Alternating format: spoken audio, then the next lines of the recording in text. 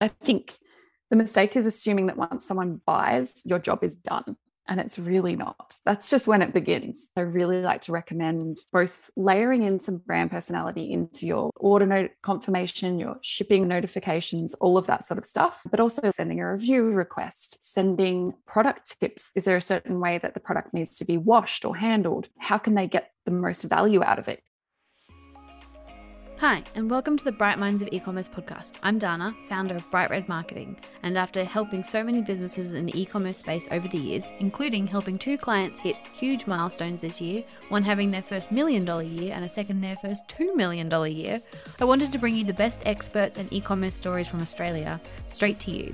If you're wanting relatable stories and actionable advice, you are in the right place. Want help with your Facebook and Instagram ads? Remember, you can always book in a free strategy session at brightredmarketing.com.au/free-strategy-session. We'll run through your ads, see what's working and what's not, and no sales pitch, I promise. Unless, of course, you ask what it's like to work with us. On today's episode, we're joined by Amy Williamson from Damn Right. Welcome, Amy. Hi, thanks for having me. Thank you so much for joining us. It's a pleasure to have you on the show. So can you tell us a little bit about yourself and how Damn Right came to be? Absolutely. So I am a copywriter who specializes in messaging strategy, which is a part of copy. And Damn Right was born after I actually had a product-based business, which not everyone knows. But I quickly realized the only part I liked about it was writing the product descriptions or the copy. And eventually that led to me realizing people could actually pay me to do that part. Yeah. And it all happened from there. Amazing. So I'm going to skip ahead a couple of questions because you've just said something that I know a lot of people hate. What are your top tips on writing product descriptions when you have lots of products? Okay. Product descriptions are one of those things that I think are undervalued and overlooked, which is sad because they're right there where the buy button or the add to cart button is. And yet so often people just kind of slap whatever together or keep it really bland and really descriptive, like really basic. Here's the features of the product. My top tip, my number one tip for product descriptions would be to use it to paint a picture for the reader. You really want to take them on a journey. You want it to not just be those features that I mentioned. You want to talk about the benefits of this product, what's going to be life-changing or problem-solving for that person if they buy it. So yeah, really digging deeper into some like really vivid language. I find building a story out around that product can really help set those product descriptions apart from all the other ones you see out there. Amazing. What if you've got lots of products that are kind of the same? That is definitely where it can get tricky, even for a copywriter. So I've seen a few different ways of handling this. One of my favorites would be, there's this candle brand. I cannot remember the name of it, but they actually tell these stories in their product descriptions. Like it has literally nothing to do with it, with the actual candle. Like down the bottom under the features, they'll have like the fragrance notes and all of that if you wanted to double check it. But they talk about, just this made up story, and it really helps. At the end of the day, they just sell candles. That's all they sell. And they've got quite a few different scents, but by weaving this story, like one's about campfire, and you can kind of see how that will tie into the fragrance, but it helped take me on a journey. It got me to buy based purely on that description. So I think, and obviously that can get hard when you've got a lot of products because it is a lot of work to do. I totally understand that. But even if you've got, say, your bestseller, focus on that one first because that's the one that's selling the most. That's the one that probably you can get more lift out of, but focus on the bestseller and go from there. Amazing. So I love those tips. Fantastic. Why do you think, you've sort of touched on it, but why do you think good copy is so important for an e-commerce brand? It's what's going to set you apart, really. As much as brand visuals do a lot of the heavy lifting here, when we're talking about actually selling products, about communicating what the product does, the problem it solves, who it's for, all of that good stuff, both getting people to buy or to figure out if this is the right product for them. It can also, post-purchase, it comes in handy as well. You can use it to help people get the most out of a product, to get the value out of it. So having that good copy, and particularly copy that connects, and that's where like the creativity can come in. That's really going to set you apart from, the Amazons of the world. Yeah, I love that. And I think you're spot on. I think even from a Facebook ads perspective, like obviously copy is so important there, but it's the way you build a relationship with someone. It's the way you get that connection. That's not just, oh yeah, I'll buy it. Like you actually start to build a Absolutely. relationship with people. And it's kind of how you start to build a brand, like something bigger than just the products you sell. If you look at all the big name brands that people swoon over, like GoTo Skincare and Frank Body and all of those, it's because there's something Frank bigger Body. there. Their copy in the start. I mean, their copy now is fantastic, but I remember when they first launched and it was just so well done. Absolutely. And you find, I would buy just based on the copy, based on the emails, based on the product descriptions. So building that brand, it really brings the personality out, and that's what people connect to. Yeah. And I mean, to be fair, that's why I love your branding, because it's sassy and it's fun and it's a little bit different, and it's not just we write nice copy. Like, and that I think just goes to show that you know what you're talking about, because it's been done on your own side. So what do you think makes good copy? Like, obviously we've got that personality, we've got that little bit of connection, but is there sort of anything else that you can kind of really focus on what makes copy good? Absolutely. So as much as it is the creativity and how the copy sounds, I'm also very big on what the copy says. So that's where that messaging strategy comes in. So these are kind of like the talking points that a brand uses to really dive into what they do, what they offer, really taps into like the customer's decision-making journey, their motivations, all of that good stuff. So for me, the difference between, you can have copy that sounds good, but really doesn't have much substance. You can have copy that has substance but doesn't sound good. Ideally, we need it to do both. And that's where the magic trick is, basically. I think that's the kind of thing that people need. Like, they need that sort of like mini formula of how to make things good. We love a formula. Yes. What are your favorite types of content for e-commerce that maybe get missed in the like product descriptions, write a bio sort of world? Oh, as in that brands create? Yeah, that maybe they just world? write and think nothing of it, but it's actually quite important to a brand. Oh, there's a lot. Yeah, that's your list. Yeah. So I'll start with like the about story, like the origin story of a brand. I think that can feel really hard to write. Like, even for a copywriter, that is probably my biggest nemesis, but it is super important in terms of building that connection and building in like the mission and the vision and the why behind a brand, just all the things that people actually connect with and the reason that they will buy and continue to support the brand. So I think that often gets overlooked, or not even overlooked, but put in the too hard basket, which is totally relatable. And then never looked at again, which is what I see a lot. Oh, yeah.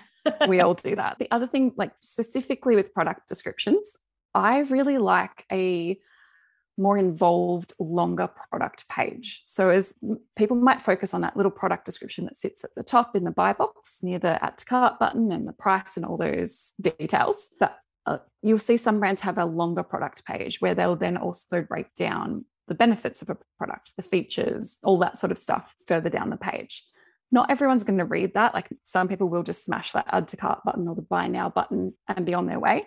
But for the people who need more info, letting them scroll and read and take more in is super important. Yeah, no, that makes sense to me, because I'm a reader in a world of video content that is becoming difficult. I'm a reader, and you find that a lot of websites, I mean, I would assume that you were a reader. You write for a living. They sort of go together. But like, I find that a lot of people, as you said, they have really short product descriptions, and you assume that your customer knows more than they probably do. Whereas, as you said, having those longer descriptions, you might think it's obvious that your cotton jumper is XYZ, but me, as someone who's not bought from you before, doesn't know what's so special about your cotton or how to take care of it or what it does that's different from everyone else's. So I love that, of having the little short one, but then having the bigger description for people who need more. Absolutely. And it's kind of that, I think it's called the curse of knowledge. Like, you kind of get wrapped up in everything you know about your brand and product, and you forget that everyone outside of it probably doesn't know half of it. And so I think either that's where copywriters really come in handy for that perspective and clarity, or even just, so if you were writing copy, I think sending it to someone like one of your business friends and getting them to have a look, because they will very quickly pick out the parts where you've probably assumed that people know things and there's like a little missing bit in there. Yep. It's like that. Did you remember the guy who was a web developer, and he had a service where he would give your website to his mother, who was like in her 80s, to do UX check. Yes. It's Something like that. like my nana is your user or something. Yeah. And it was like you would pay for his mother or his nana, I can't remember who it was, to review your website. It's like the same concept. Like you need someone who's completely disconnected to look at it, read it. Is there something missing that they should know? Absolutely. I think he did a version where he got drunk and would also review websites himself. Which is a whole other thing. I love him. He's amazing. I don't even know if he's still around. He like had his moment and went viral, and I don't know what happened from there. But the concept, I think, applies to all businesses, which I think is why like Hotjar and stuff work really well. But anyway, we're getting sidetracked. Absolutely love that. So we've got about pages, we've got product descriptions. Is there anything else that you think people don't pay enough attention to? The homepage. And this is like counterintuitive because people will be like, of course I pay attention to my homepage. Like it's the main page. That said, the amount of e-commerce stores who either like you'll land there and in that hero section at the very top of a homepage, that's our most important real estate that we really need it to hook people and to get them to want to stay. And yet they will often just have a banner with different product images and sometimes not even a headline, which just boggles my mind. Or even worse, it'll say, welcome to my site. I get it. It's well-intentioned, but we're not welcoming people. That's the spot where we really want to tell them what we do, what we offer, why they should care, sort of thing. We really need to be hooking them in that spot. I think that's very important. I've seen so many websites over the years and some of them are just blank. They're just a picture. And it takes all of the very common above the fold. And it's just a picture. It's like, what if I don't like that picture? What do you sell? I don't even know yet. Well, yes, because sometimes they could sell the shoes or the dress or the earrings or the skin product. Like you don't. Exactly. You need more words. Anything else? Or those sort of the three that you think get missed the most? I think the other thing would be on the email side, definitely post-purchase. So people will often do like a welcome email or a welcome sequence based on whatever opt-in they have. And then they might do an abandoned cart email or a couple of emails reminding anyone who abandons a cart that there's a product there. But then post-purchase, people will often just have the stock standard, usually your Shopify notifications. Just nothing wrong with them, but it's also a great chance to inject that personality and build the relationship. So I think the mistake is assuming that once someone buys, your job is done. And it's really not. Like that's just when it begins. So post-purchase, I really like to recommend both layering in some brand personality into your order note confirmation, your shipping notifications, all of that sort of stuff, but also like sending a review request, sending product tips. Like is there a certain way that the product needs to be washed or handled? How can they get the most value out of it? Is it a skincare product? When should they be using that sort of thing? Like how can you set these people up who've already handed over their money and they trust this brand? How can you deliver on that promise and use those post-purchase emails to help them get there? Yeah, I love that. And they say it's cheaper to keep a customer than to get a new one. So by building that relationship, by making them love you more, that is just going to make your business grow. Like it's so much easier to get a existing customer to buy again and fall in love with you than to get a new customer in the first place. It is, add costs and all of that. The more you can, keep those customers you've worked hard to get, the better. Yeah. Amazing. And I know that you've got a slightly different approach, and I'm saying different and amazing approach to sort of retargeting ads and emails. Can you give us a little bit of a rundown on how you do that differently from did you forget about this? Oh, okay. So this approach really came out of writing abandoned cart emails for clients. And as any good copywriter does, I have a swipe file, which is basically just emails from other brands that I look at to get inspiration from. And I got sick of continually seeing the same thing, which was basically, you forgot this product. Did you forget this product? You dropped something. That sort of like sleight of hand, clickbaity thing. And so there are so many different ways to talk about it that isn't making that customer wrong, like putting them in the wrong by saying, you forgot this, like you're so forgetful. No one wants to be told that. They might have forgotten it, but they might not have. They just might not be sure if this is the right product for them. They might have hesitations that need to be overcome.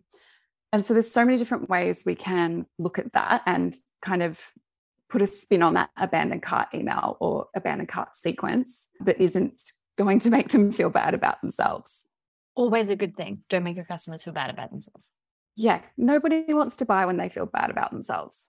Although I do think a lot of the beauty industry historically has made people, although it's changing a lot. I love all the skincare brands and things that are coming out that are very, makes you feel good about yourself. This is why I love Starface, which is this pimple patch brand. So they basically, counterintuitive to the entire industry, they don't really refer to acne as blemishes or imperfections. They don't talk about having to fix anything. They don't use language like that. They look at it, pimple care, as a form of self-expression.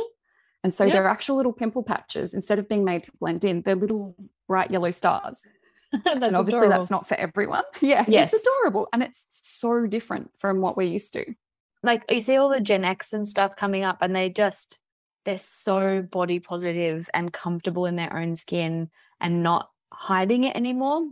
So I feel like that brand is really kind of with the times of that generation, and they're just embracing things, and that's amazing. And that's the whole point, is being different and standing out. It is. And I'm so envious of that generation for getting to grow up with that instead of the marketing that we had in like the late 90s, early 2000s. I think we're all still traumatized. I think we'll always be traumatized by it. Yeah, but no, that's a really great example. Thank you for sharing that. Do you have like your top 3 tips for e-commerce businesses? Sure. Okay. So my first big tip, and this is a little bit controversial, but bear with me. A bit of controversy. So do I. Shocker. So forget the demographics. And I'm not talking about ad targeting and all of that, but when it comes to the actual messaging and the people you're targeting, it's less important how old they are, their gender, their marital status, their employment status. That's less important than the problem they're trying to solve and how your brand helps them solve that problem. It's more about, their self-identity and how your brand can feed into that. So who do they want to be? Who do they not want to be? And so you'll find that your best fit customers have those things in common. So they may not be the same, may not even be the same generation. Some might have kids, some might not, some might work for themselves, some might work part-time for someone else. None of those things tie these people together. But what does tie them together and ties them to your brand is going to be those bigger things, their motivations, their hesitations, their fears, all those deeper psychographics, what we want to really pay attention to. I love that. And I think it's so important because, like, for instance, I've got some fashion clients and they're like, oh, our demographic is 35 to 55. And I'm like, yeah, but I know a lot of 60, 70, 80-year-olds who would wear this. I know some 20-year-olds who would wear this. Absolutely. And obviously from a Facebook targeting perspective, things are a little bit different. But from the way they're shooting their content, from the way they're writing, it really makes more sense to target and write that psychographically than, your standard traditional demographics, because people are so different and varied and self-expressive these days. That makes a lot of sense. Absolutely. And I think that's only going to get more heightened as time goes on. No, I love that. Tip number 2. Okay. So it ties back to what I was saying about post-purchase emails, but focus on the customers you already have. And I'm not saying cut off all lead gen, any of that, but you also really do need to focus on the customers you already have. You work really hard to get them. Agreed. Yeah. As someone who is paid to do the lead gen traffic customer acquisition, which is still important. So 100% important. Agree with you. But it makes that lead gen more valuable. Yeah. And as you said before, it is getting more expensive. So to have constantly, you really need to be doing that. And the best way to do that is with copy. Is there any suggestions on the best way to do that? I know you've touched on a few things already. Yeah, so definitely those post-purchase emails need to be on point, and that's where I would start. From there, you can look at how you communicate with those return customers. So quite often, this is probably getting a little bit more in depth, but when creating email flows, to say you have that post-purchase flow, segment it by the number of purchases. So if someone's made 1 purchase, you might communicate with them a little bit differently than if they've made 3 or 4 or 5. Like if you can get to those VIP customers, the ones that buy everything you put out and, just so your biggest fans, your biggest supporters, you really want to acknowledge that and communicate with them differently. Acknowledge that they have continued to trust your brand. Yeah, I love that. Like really reinforce that relationship. Absolutely. And you can do, like, there are other things you can do, like VIP rewards programs and that sort of thing. Yeah, there's a few different ways you can show them that you appreciate them. Even just, and this is a win-win situation, but offering to hop on a call with them, because if they're a huge fan, they might like to chat to you. It also provides, market research for you. You can get at those psychographics, those deeper things there by talking to them, but it also lets them feel seen and understood and appreciated. Genius. Yeah, very clever. Because you're right. Your diehard fans that have bought from you dozens of times would love to get on the phone with the person who, runs the business or someone just to have a chat. People like having chat. And they would love it. You get so much value out of that. Why do you like us? Why did you buy from us in the first place? All of those juicy pieces of information that are often quite difficult to get. Yeah. And those are the people who have almost made your brand part of their identity at that point. You think of GoTo, there are fanatical people out there who it is part of their personal identity that they are a GoTo fan, like a super user. Yes, very clever. And do you have a third tip for us? I sure do. My last one would be to not be afraid to take risks in branding, marketing, copy, all of that good stuff. Yeah, just don't be afraid to take risks. And I would even say push yourself to take risks. I agree with that. I think a lot of people start out in business and they try and be too safe and too conservative, whereas, as we said before, like the success comes from being Frank Body and being completely out there and different from what anyone had seen previously. Like being different and doing the risky, controversial thing gives you a little bit more space. It does. It's counterintuitive, but playing it safe is not actually that safe.